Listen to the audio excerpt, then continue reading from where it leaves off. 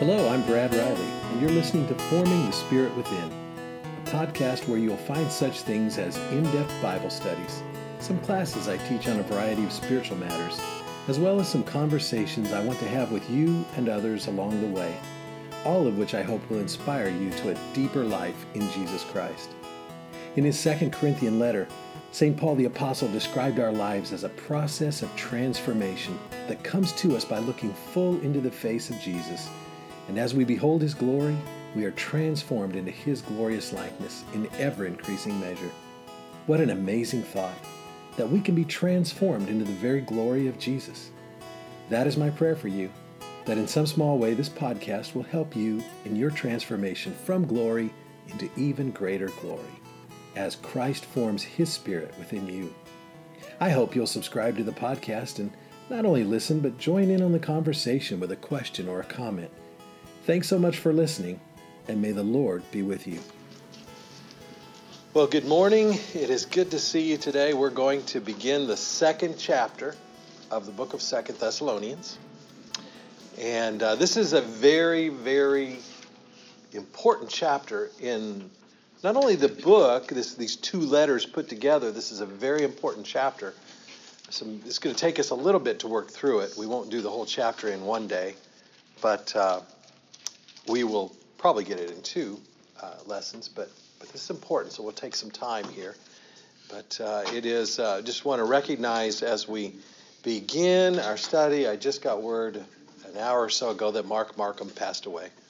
So keep him and your family and everybody in your prayers. That, he was certainly ready to go, but struggled a lot.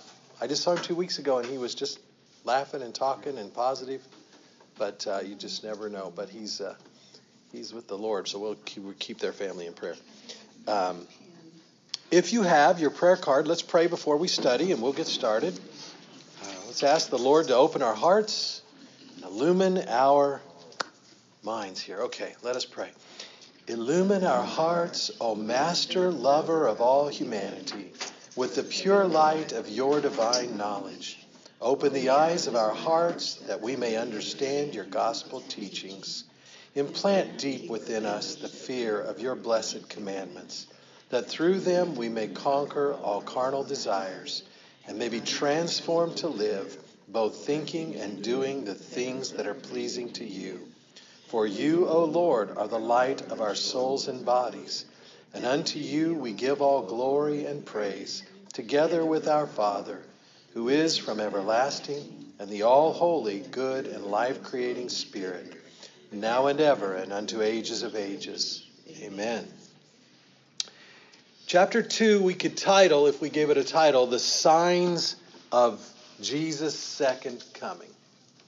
This is where the apostle is going with this chapter. He is taking great care to try and straighten them out. They've been deceived. One of the things that we know he wrote about in the first letter, and then we talked about again last week in the first chapter, is they were not only being persecuted, they were being deceived. There were false teachers within this new little church. I mean, this church is only 6 months to a year old, and there's already false teachers. The false teaching is specifically about what's going on with the second coming of Jesus, when it is, how it is, who this lawless one is that we know as Antichrist. So there's great concern. I think it's good to stop and note before we just jump into the scripture here. It's powerful to me. As I studied 1st and 2nd Thessalonians together, this thought came to me.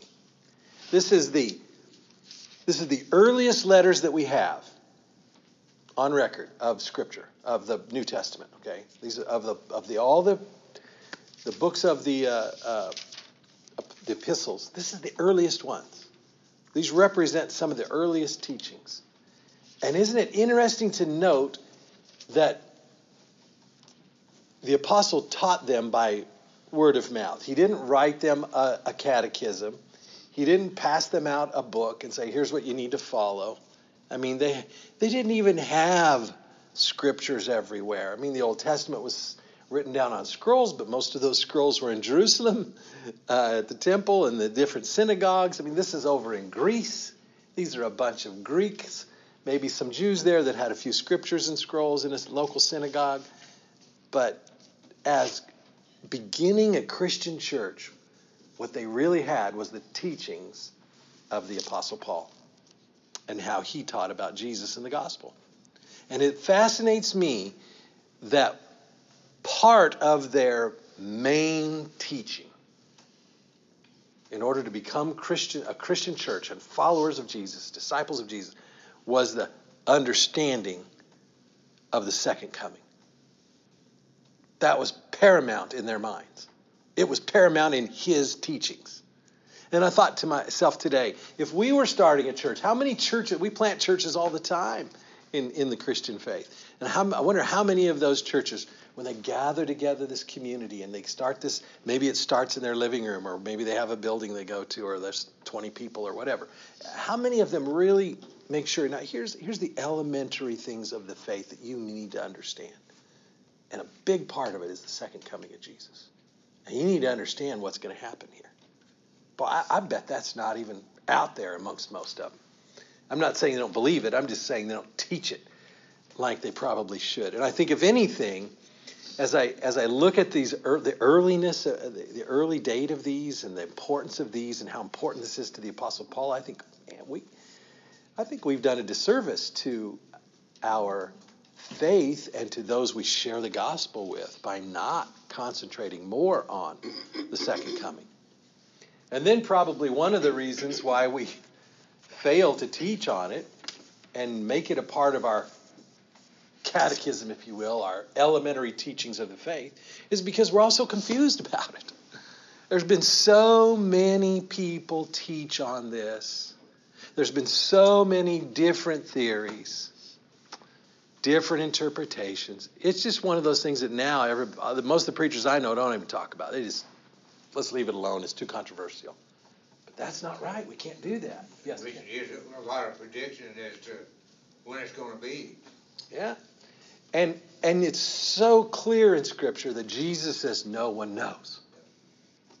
Jesus says, don't occupy yourself with that. You do the work I've got for you to do. And here we are 2,000 years later. And if we look through history, I did a little historical study this week on this. And almost from the beginning, there were historical wrong teachings about who the Antichrist was and when Jesus was coming, almost from the beginning. We can see it in the first couple of centuries really strongly. And then we move in, it was strongly identified with Rome in the first few centuries, because Rome the Roman emperor set themselves up to be God, many of them did, and they were the power in the world, and they persecuted the church and all these things, so that makes sense. And then you move in, all of a sudden the Roman emperor, you get in the 4th century, the Roman emperor becomes a Christian. Well, that changed the ball game. Well, it must not be the Roman emperor who's the Antichrist. Everybody keeps thinking of somebody else, and everybody keeps trying to predict things. And it just goes through history, and then you get into the Middle Ages, and all of a sudden they think it's the Pope again. All the great reformers, the Calvins and the John Knox and Martin Luther, all these people thought the Antichrist was the Pope, or at least the Catholic Church. And so then the Counter-Reformation, the Catholic theologians began to say, no, Martin Luther's the Antichrist, So everybody's throwing barbs at each other, and it just goes on and on and on throughout history. Isn't the Antichrist like the governments? Because like when it talks about the 10 horns and stuff like that, those are like Greece and Turkey and... Mm-hmm. Yeah, and those are imageries that are right. You're right, Jackie. Those are imageries out of the book of Daniel that talk about different rising powers and governments. And we can see through history some of those fulfilled. So we're going to talk just a little bit. We're not going to this isn't a deep study of the book of Daniel. This isn't a deep study of the book of Revelation. This is not a deep study of the school of eschatology. This is just a study of Paul's letters here. But we do need to discuss a little bit of it. And what I want you to hear as we go through this, because undoubtedly everyone in the room has an opinion. Everyone in the room has been taught something. You know that I've told you my opinions have changed through the years as I've studied more and more. And I'm not here to convince you of my opinion or position. I'm just here to open the Scripture and help us to consider what it might mean. Okay? So as we do that, we've prayed for the Lord to illumine our hearts and to open our minds. And so I'm going to read just the first 12 verses of this, okay? 12 verses of this chapter. There's a few more, but it changes a little, so I'm going to just stop. And I don't know if we'll get through all 12 or not, but we'll try. In discussion, I mean, but I'll read the first 12. Okay, verse 1. Now concerning the coming of our Lord Jesus Christ and our assembling to meet him, we beg you, brethren, not to be quickly shaken in mind or excited, either by spirit or by word or by letter purporting to be from us, to the effect that the day of the Lord has come. Let no one deceive you in any way, for that day will not come unless the rebellion comes first, and the man of lawlessness is revealed, the son of perdition, who opposes and exalts himself against every so-called God or object of worship, so that he takes his seat in the temple of God, proclaiming himself to be God. Do you not remember that when I was still with you, I told you this? And you know what it is restraining him now, so that he may be revealed in his time. For the mystery of lawlessness is already at work. Only he who now restrains it will do so until he is out of the way. And then the lawless one will be revealed. And the Lord Jesus will slay him with the breath of his mouth and destroy him by his appearing and his coming.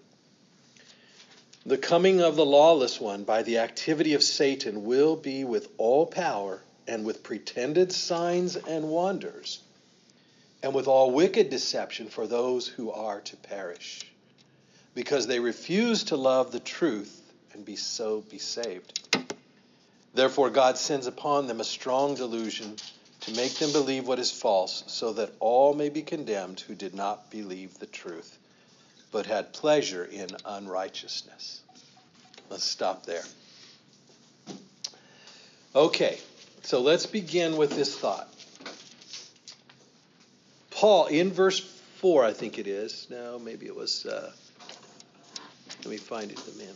Let's begin with this thought. Verse 5.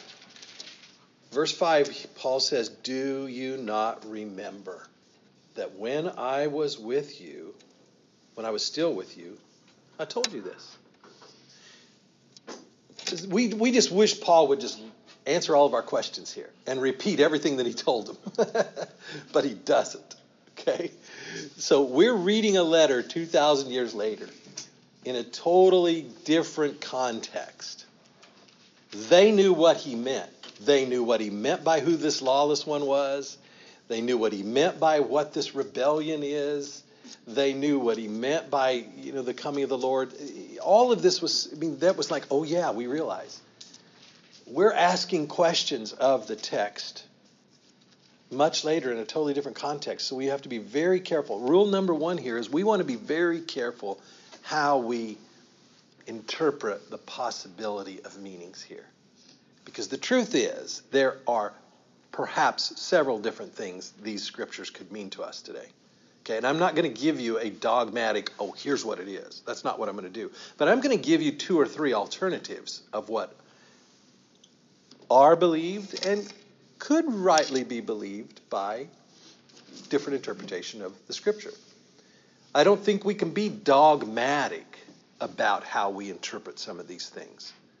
Or else Paul would have just expelled it out for all of time and eternity, So we can ask questions. We can say, why did God leave so many things unclear in Scripture? Wouldn't it be easier if he just spelled it out?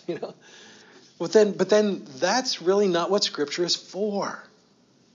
See, that's what we want. We want Scripture to be this rule book. We want it to be the catechism with all the answers. But that's not what Scripture is for. Scripture, Holy Scripture, 66 books to 70 some books, depending on how you want to accept what is in the Old Testament.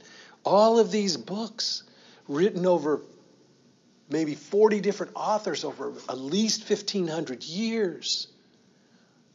All a process of God telling a story, revealing himself and how he has revealed himself and how he'll continue to reveal himself to humanity so that we can ultimately know him and be in relationship with him. That's the purpose of Holy Scripture. Holy Scripture is not a rule book. It's not a didactic teaching form for questions and answers. That's what catechisms are. Catechisms are question and answer. Who is God? All these. Well, those are man's best attempt to understand what they think the Scriptures mean. So when we read the Scriptures, we should recognize that they are alive. The writer of Hebrews says, Scripture is living, and it's sharper than any two-edged sword, and it's able to divide truth. We can. But you know what? There's also a point where everyone can't be right, because there's a whole lot of different interpretations about what Scripture means, and everyone can't be right. But let us be humble in how we try to interpret it, okay? Let's be humble. Now, let's begin with this thought. Paul has been teaching throughout the first book. He used that phrase, for you are people of the day. Paul often called the Christians, we're people of the day. You're people of the day. The day meaning what? The era. The day of Jesus, the day of his second coming, the day when Jesus will be revealed to the world in all his glory. Paul uses that phrase a lot. We're people of the day. You're people of the day. Okay, he's reminding them that the first believers, the first Christians, they understood they were stepping into a faith, and they were people of the day. They were looking for the day. To be the day of Jesus coming was going to be pretty important to them. It's the fulfillment of everything. And so he tells them there that that's what they've been misled on. Okay, don't be quickly shaken. Don't be concerned. He says, now concerning the coming of the Lord Jesus Christ and our assembling to meet him. That word assembling is kind of an interesting word. I put it on the board here in the Greek for you. Okay, it's kind of hard to spell and write. Episunagogi. Episunagogi is how that's pronounced. Episunagogi, as best I can pronounce it. And it literally speaks of assembling together like somebody calls an assembly. We all gather around. Okay, that's literally what that word means.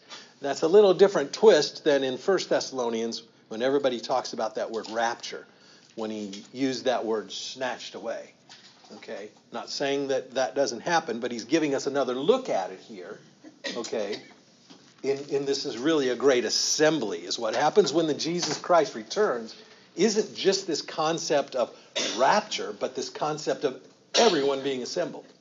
Everyone in heaven who's gone before us, and everyone who's alive and left on earth.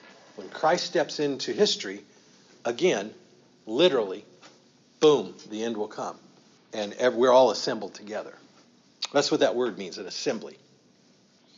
Now, he also says, about this day of the Lord, and about this assembly or gathering, if you will, don't be so quickly shaken. He just left them 6 months ago, and they're already being deceived. Boy, they're quick to shake their faith. Don't be shaken. And he gives us a hint as to how they're being deceived here. He says, don't be deceived either by spirit or by word or by letter. That's purported to come from us, he says, in verse 2. So maybe there's even letters being circulated to them that supposedly are written by the Apostle Paul or Silas or Timothy or one of these that was part of his team. False letters, okay? That shows you the extent to which these false teachers are willing to deceive the people. They're even willing to write a false letter and sign Paul's name to it. Isn't that interesting? Maybe that sheds a little light on why Paul always at the end of his letters says, this is written by me. He kind of gets a signature style going there in his epistles. So, and what is it that they're really deceiving them about? What is it that they're saying? What is the big deception? in verse 3 tells us, it's at the end of verse 2, that the day of the Lord has come. That the day of the Lord has come. That somehow they missed it. Okay? That Jesus has already returned. And you missed it. We missed it.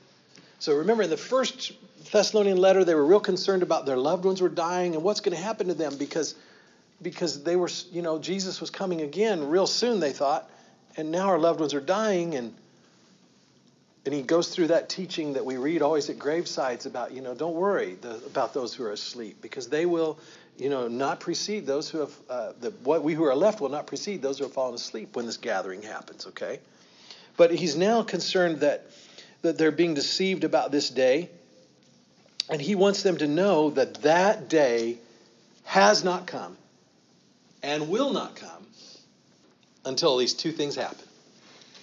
We'll talk about those two things here this morning with a lot of our time. Has not come and will not come until at least these two things happen. Now, history is filled with people who have predicted the coming of Jesus. We mentioned that earlier. It's just filled with it. Almost back to the beginning, as I mentioned. In the middle 1800s, somewhere around there, middle to late 1800s, there was a man by the name of Charles Russell. Charles Russell. Anybody recognize that name? Who is he, Joan? You remember? Don't recognize the name? Yeah. Charles Russell is the founder of what today we would call the Jehovah's Witness. Okay? Jehovah's Witness in the 1800s. And Charles Russell, we don't have time to go into all their theology, but one of the things that Charles Russell predicted was the coming of Jesus Christ. He predicted that he would come in 1870 something. I can't recall the exact date. Well, that came and went, and that didn't happen. So he predicted again, and I think he died, but his follower Rutherford, I think, who took over, can't remember his first name, but he predicted 1914 was going to be the critical year. Jesus was coming again in 1914. And guess what? Didn't happen. So Rutherford had to save face here. He decided that he said, guess what? We were right. Jesus did come in 1914. What we missed was he was coming invisibly. So he came invisibly. That is Jehovah's Witness doctrine, is that Christ came in 1914. The end has already come. We're all just working to clean this mess up now, okay? And he came in 1914. And that's a very, very simple explanation of Jehovah's Witness teaching. And I'm not trying to put them down. I disagree with them wholeheartedly and completely. But they are beautiful people, okay? Beautiful people. Have had family members in that sect or cult, if you will. And beautiful people. Just misled. Like these people were about to be. These people were about to be misled. And this is what the type of things that happened to Charles Russell and what's happened to some of these cults like Jehovah's Witness, or we could use what was his name that started Mormonism, or Baker with the Christian Scientists, or Joseph Smith, with the Mormons. Yeah, all of these people were Christians that got deceived, that got misled on some point or another. And it usually always centered around the person of Jesus and his coming and his manifestation. So, Paul is going to make it real clear to them, you don't have to worry that you miss the second coming. Nobody's going to miss it. It's going to be obvious. But two things have to happen first. Do you remember what those two things are? As we read the scripture this morning, does that recall? Rebellion and the lawless one. That's right. Rebellion and the lawless one. So let's read that again. He says here, verse 3, let no one deceive you in any way, for that day will not come unless the rebellion comes first. So let's just circle that word rebellion. That's number one up. Let no one deceive you unless the rebellion comes first and the man of lawlessness is revealed. Okay, so we're going to put here man of lawlessness. Now the Greek word here for lawlessness is anomia. Anomia. Antinomianism is the sin of lawlessness. Okay? This means to utterly disregard all law. God's law. Any law. To utterly disregard the law. To be totally disregarding and disbelieving of the law. That's what that means. In that time now, it seems like. We're not only are we're going to talk about that as we go through this class. You're right, Dorothy. I mean, it just feels like we're getting more. I mean, you think how much worse can it get, right? It's getting more and more that way.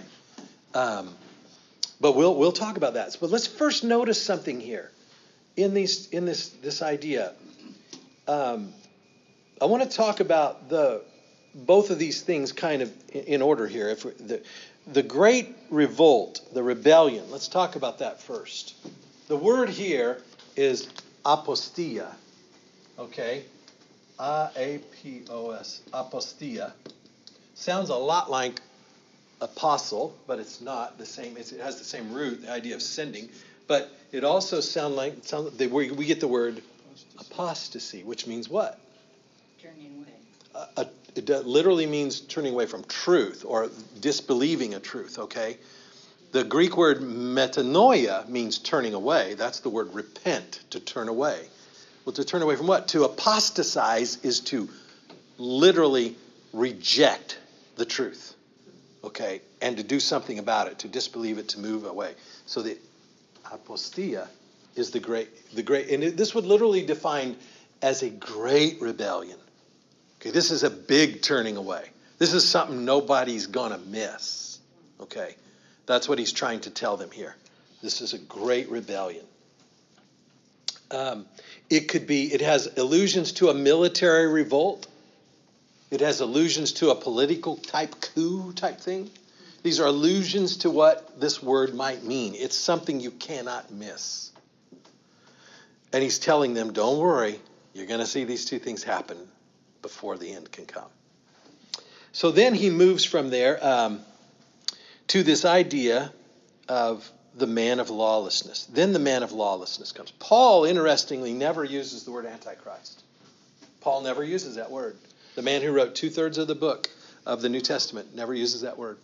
He does use this word, man of lawlessness. Where do we find the word Antichrist in Scripture? There's only one book we find it in. Revelation? Nope. That's our first guess. It's in the letter of 1 John. In the letter of 1 John, he speaks of the Antichrist. And in fact, John says there many Antichrists have come. But we know that this is who he's talking about. He's talking about the Antichrist. That word is appropriate. We can use that word. John uses it. Because it's a man of lawlessness. What is Christ? But Christ is the fulfillment of the law. Okay, God is the law. He's the lawgiver. He gives us the law. It is only through the law, Scripture teaches us, that we even know what sin is. Okay, and so Christ is the fulfillment of all law. So for this to be a literal lawlessness, then it has to be the very antithesis of the fulfillment of all law, where we get that thought, Christ is the law, Antichrist is the unfulfillment of the law. Christ is the fulfillment of the law, Antichrist is the rejecting of the law. Okay?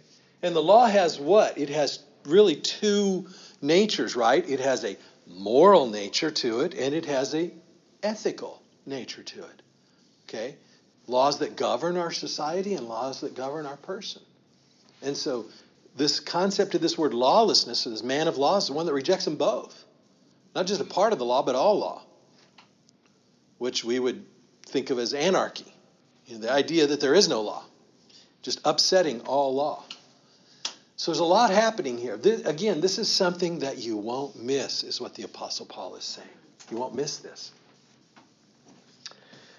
This whole passage, Paul uses this phrase, man of lawlessness, several times. And he tries to expound on it. He says, the son of perdition, at the end of verse 3. The son of perdition. What does perdition mean? It means destruction.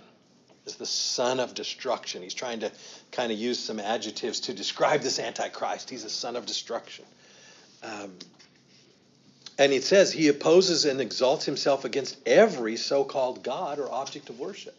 So what do we know about this Antichrist? the way he opposes all law is he sets himself up as the fulfillment of all law, as the fulfillment of all worship, as the object of worship. Okay? Clearly claiming to be God himself. Okay?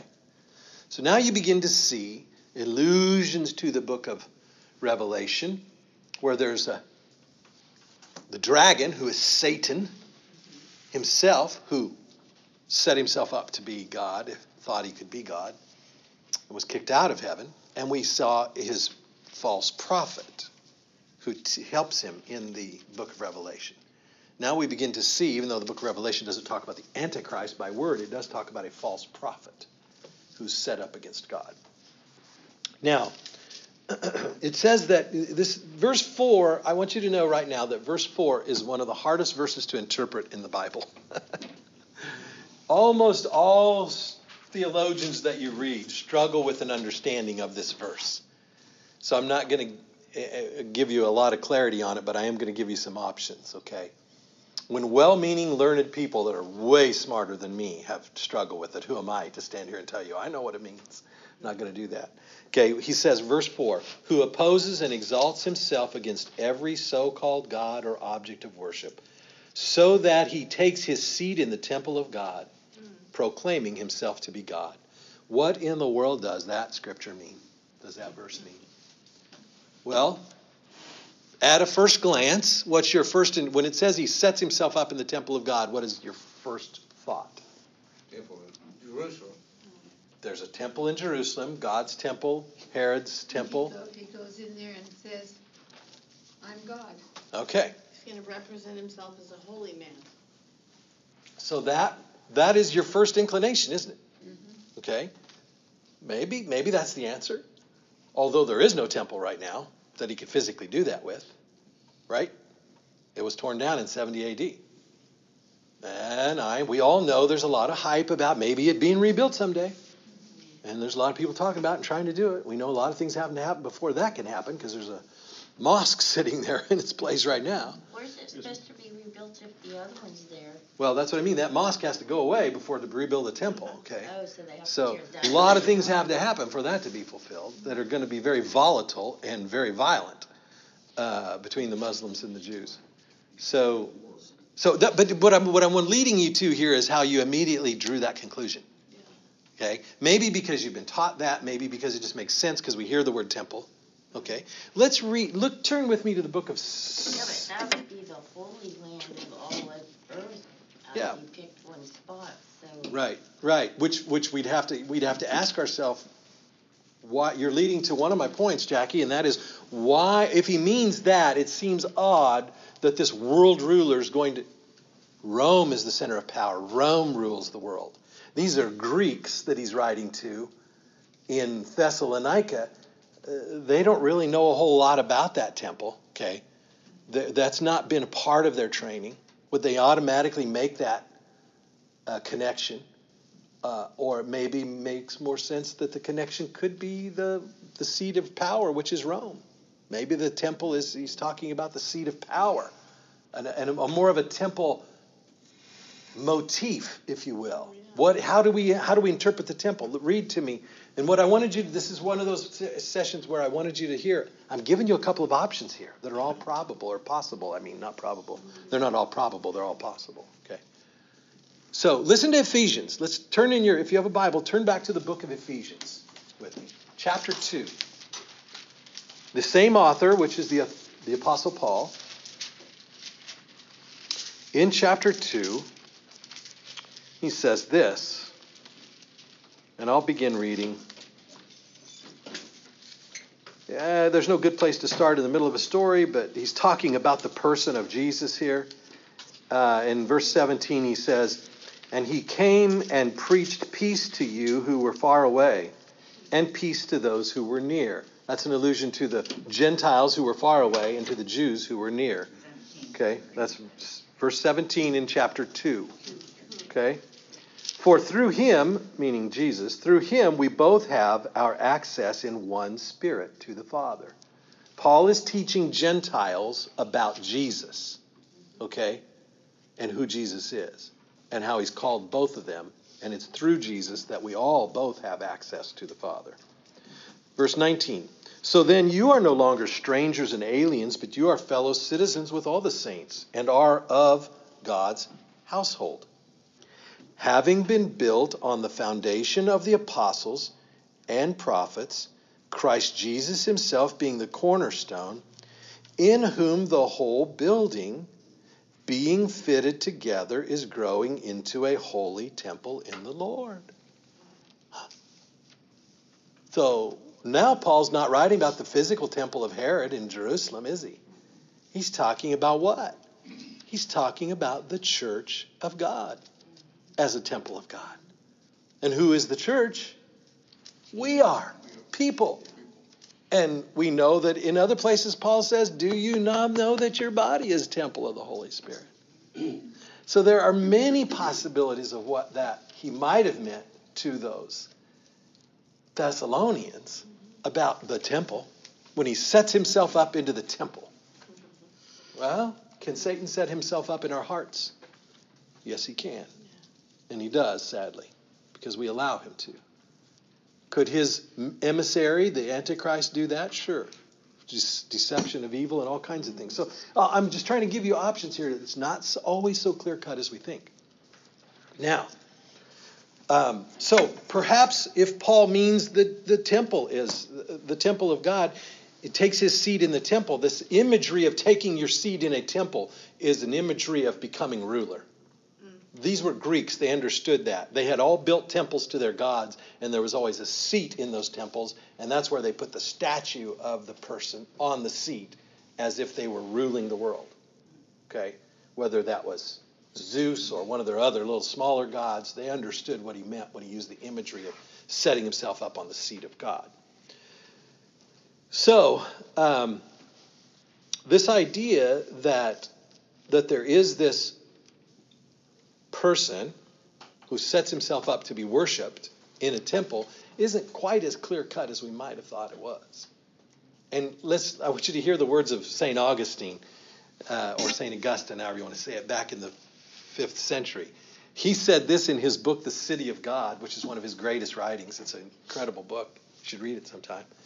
He said this, he said, frankly, I must confess, I don't know what he means. There's just too many options here. I don't know what he means. And this is truly, if you read a lot of theologians and commentaries throughout history, this is one of the hardest ones to determine. So don't be dogmatic about what that means. But I think we can be dogmatic about one thing. We can be dogmatic about the fact that there is a power of evil in our world that is setting itself against the power of good and of God. Okay? And it will come to a head. It will be revealed, okay, at some point in a way that we can't miss. And then we don't want to gloss over this idea of this. So that's the rebellion, this apostasia. But as we talk about this man of lawlessness, or this Antichrist, we want to notice that Paul uses two grammatical. I'm not an English major, so I struggle with this. The noun. Okay, he uses first the word. He uses the word it, and he also uses the word man.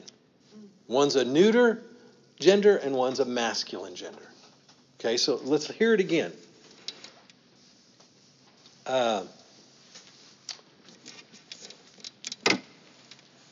Find where I want to start here. Okay, verse 5. Do you not remember that when I was still with you, I told you this? And you know what is restraining him. Okay, so is the word. I said it a minute ago. I'm sorry. I meant is. He's talking about a thing. Okay, there is a neuter tender to this if we grammatically take it apart. You know what is restraining him, making it sound like a thing. Okay. Now, so that he may be revealed in his time. And there he switches to the word, and the word in the Greek is anthropos, which means humanity.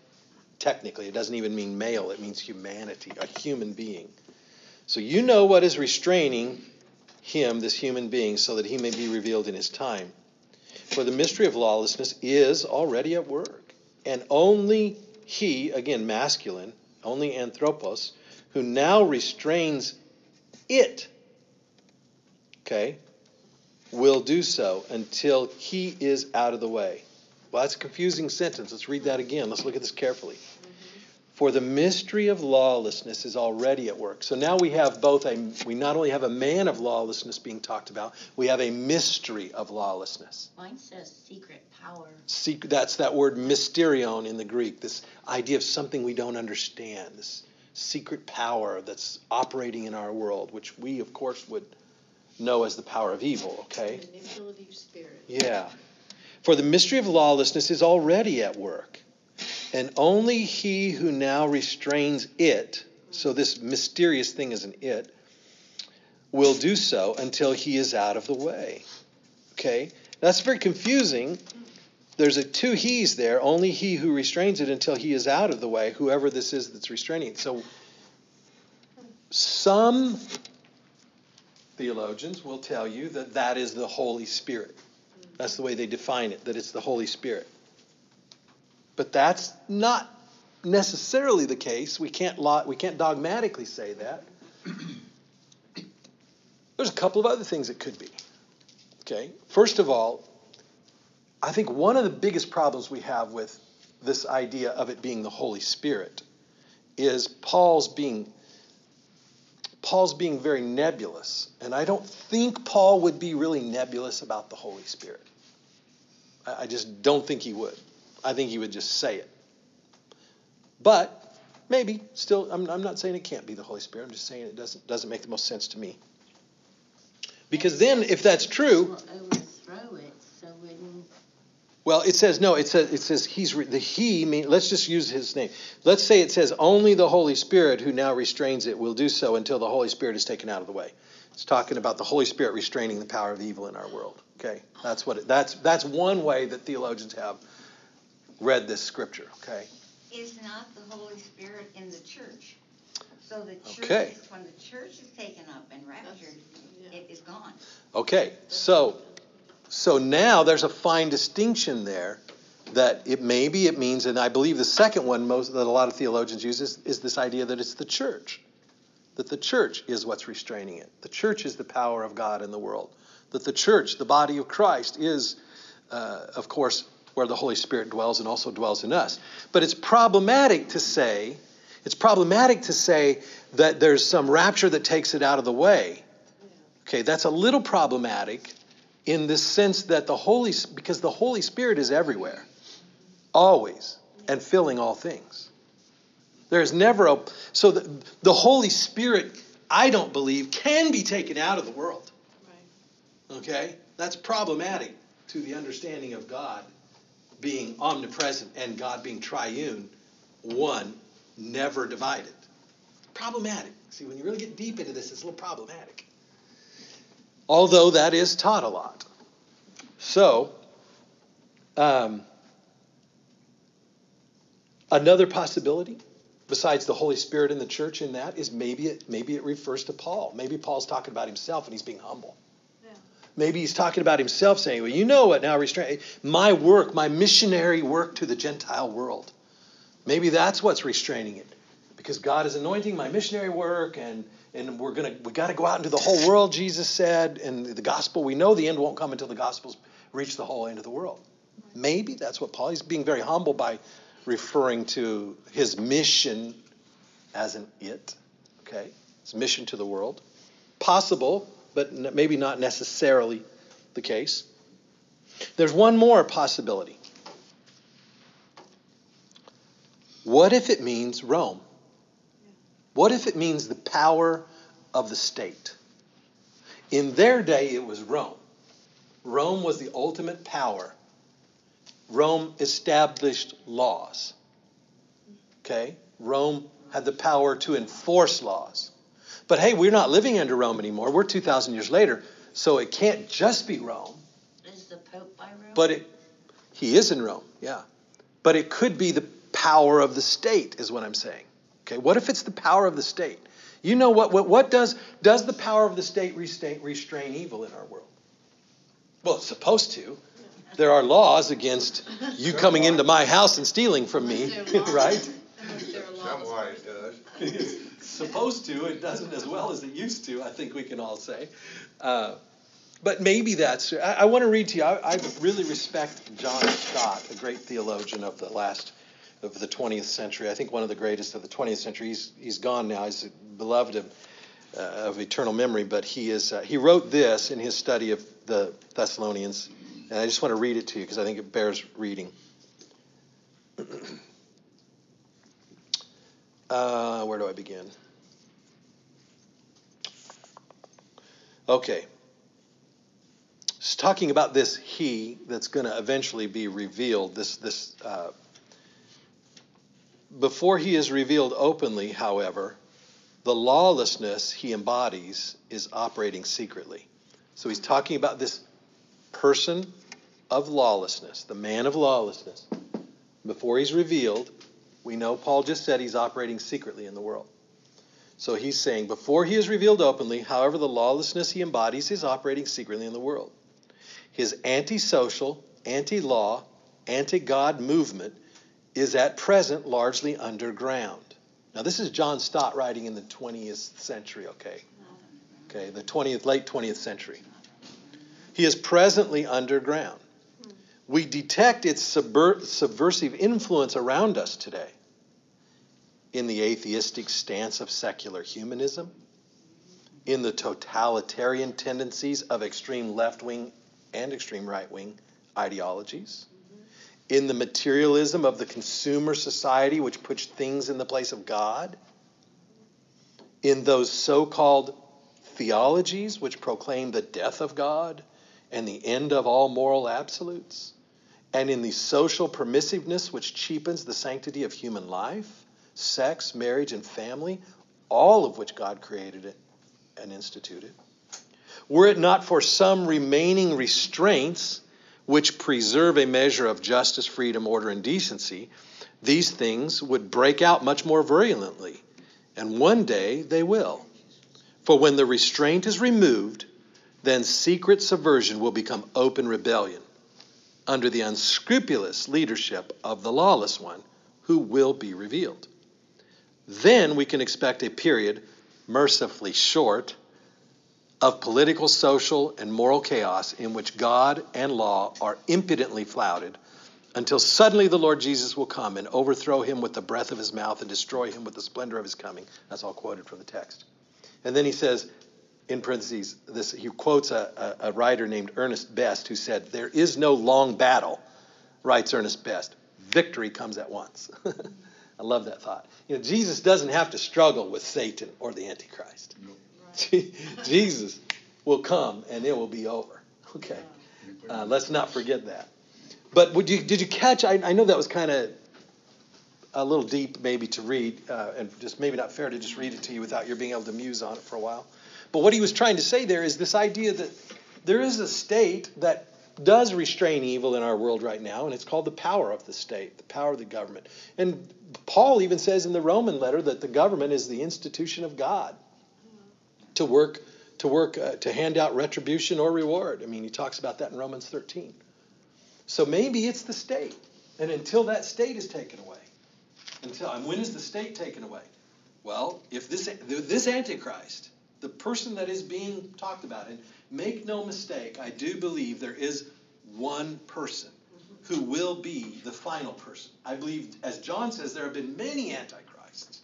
Okay? In every age, in some sense, in every age, this is being fulfilled and lived out. But it will come to a final culmination. And when that person is revealed, the state will go away because that person will be acknowledged as the supreme leader, if you will. The one world ruler, if you will. That sets himself up to be God, if you will. So that hasn't, here's what I want you to hear today. That has not happened yet. Right. That has not happened yet. Will it happen in our lifetime? In the next 20 or 30 years? I do not know. Because a day in the life of God is like 1,000 years in the life of man. Scripture teaches us. I don't know. It's been 2,000. Why doesn't he wait another 2,000? I don't know. Okay, go ahead. I was just going to say that I heard a report the other day that the churches in Europe are almost all gone. They are. That they are being used for first and Sunday things, skateboard park, and so on and so forth. Sad. But you know, Europe has been all but lost in many places to the church. cathedrals and things we saw over in Europe when we were there. Yeah. Empty. Empty. It's sad. It's terribly sad. We definitely can see fulfillment. We are moving towards this time of the end. I was going to say, that kind of leading into what you're saying, it's going there. That's right. Absolutely. So what do we see in the law? We see laws breaking down, don't we? Oh, yeah. We see moral laws breaking down hugely. I mean, it's just not hard to... I'm not meaning to be political or controversial. I'm just trying to be a truth teller here. What do you think? I'll tell you in a second. It blows my mind. Here's what I think. It blows my mind that I'm living in a society where government leaders can say, it's okay if you just take your refuse right on the street. Defecate right on the street. Do whatever you... I mean, that's okay? In what civil society is that okay? We're fastly becoming an uncivilized society. And, it's nuts. I would have never dreamed. I would have never dreamed this would happen in my lifetime, but it is. So, and I would have never dreamed. There's always been abortion, okay? You can read about it in history, but now it's by the millions. And even in this last year, in this political debate, what did they talk about? They talked about letting the baby be born and then killing it. I mean, could we get much lower? Probably, unfortunately, but we're getting low fast. You see what I'm saying? We are seeing fulfillment. We are moving towards the end. Or members of the same sex being married. That was illegal. And now, not only can they marry, now it's no sex. There's no such thing as a gender. You're just whatever you want to be. You're whatever you want to be. Just declare it and you're good to go. Okay? This is nuts. This is chaos. This is against the moral order of things, okay? The good order of things. So what can we say? Jackie, you asked, what do I think? You'll put me on the spot here. Howard question. I tell you what I think. I truly believe that that we are nearing the end. And I do believe that in the very end, because it says, other places in Scripture, it says that this great deception, this great rebellion it's going to be so bad, this great tribulation, if you will, is going to be so bad, it would even destroy the elect. That means the church. That means the people of God, if it were not cut short. Okay? So we are seeing great attacks against the church in our world today, the Church of Christ. You mentioned it in Europe. It's happening from the churches in our world, in this Western culture, are breaking apart, really decaying from within because of a lack of strong biblical teaching and strong biblical leadership. We're just decaying from within in many, many churches. And so that to me is this great apostasy, okay? That word to apostatize, every time that's used, Paul uses it later in some of his letters, I think to Titus, I can't remember exactly where, but the idea of that word speaks about Christians turning away, okay? And Christians are starting to turn away from truth in big numbers, sadly. They're redefining what they think truth is. And that to me teaches me we're really getting... I would not be surprised if the end comes in my lifetime, or at least in my children's lifetime, but I'm not going to predict that. And like you said, no man shall know. The Bible says, that's right. No man shall know the day nor the hour, but you will see the signs. What do you think about the temple? That's right. We're seeing this. Jesus himself said, you will see. Let's hear the words of Jesus. Let me go back to Matthew turn back to Matthew chapter 24 for a second. Let's try and bring this thought to a close with the words of Jesus. Okay? Let him have the final say. Not just what I think. Okay. Matthew chapter 24. Matthew chapter 24.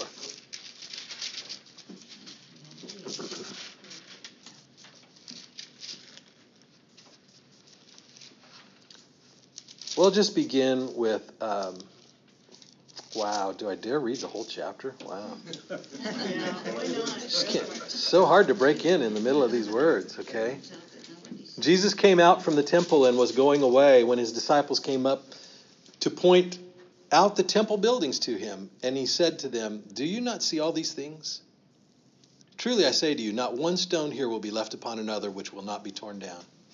And as he was sitting on the Mount of Olives, the disciples came to him privately, saying, "Tell us, when will these things happen? And what will be the sign of your coming and the end of the age?" And Jesus answered and said to them, "See to it that no one misleads you." That's what we've been hearing from Paul. "For many will come in my name, saying, 'I am the Christ,' and will mislead many. You will be hearing of wars and rumors of wars. You will see that you are not frightened, for those things must take place, but that is not yet the end. For nation will rise against nation, and kingdom against kingdom, and in various places there will be famines and earthquakes. But all these things are merely the beginning of birth pangs. Then they will deliver you to tribulation and will kill you, and you will be hated by all nations because of my name. And at that time many will fall away and will betray one another and hate one another." He's talking about believers falling away. That's apostasy, okay? Many false prophets will arise and will mislead many, because lawlessness is increased. Most people's love will grow cold.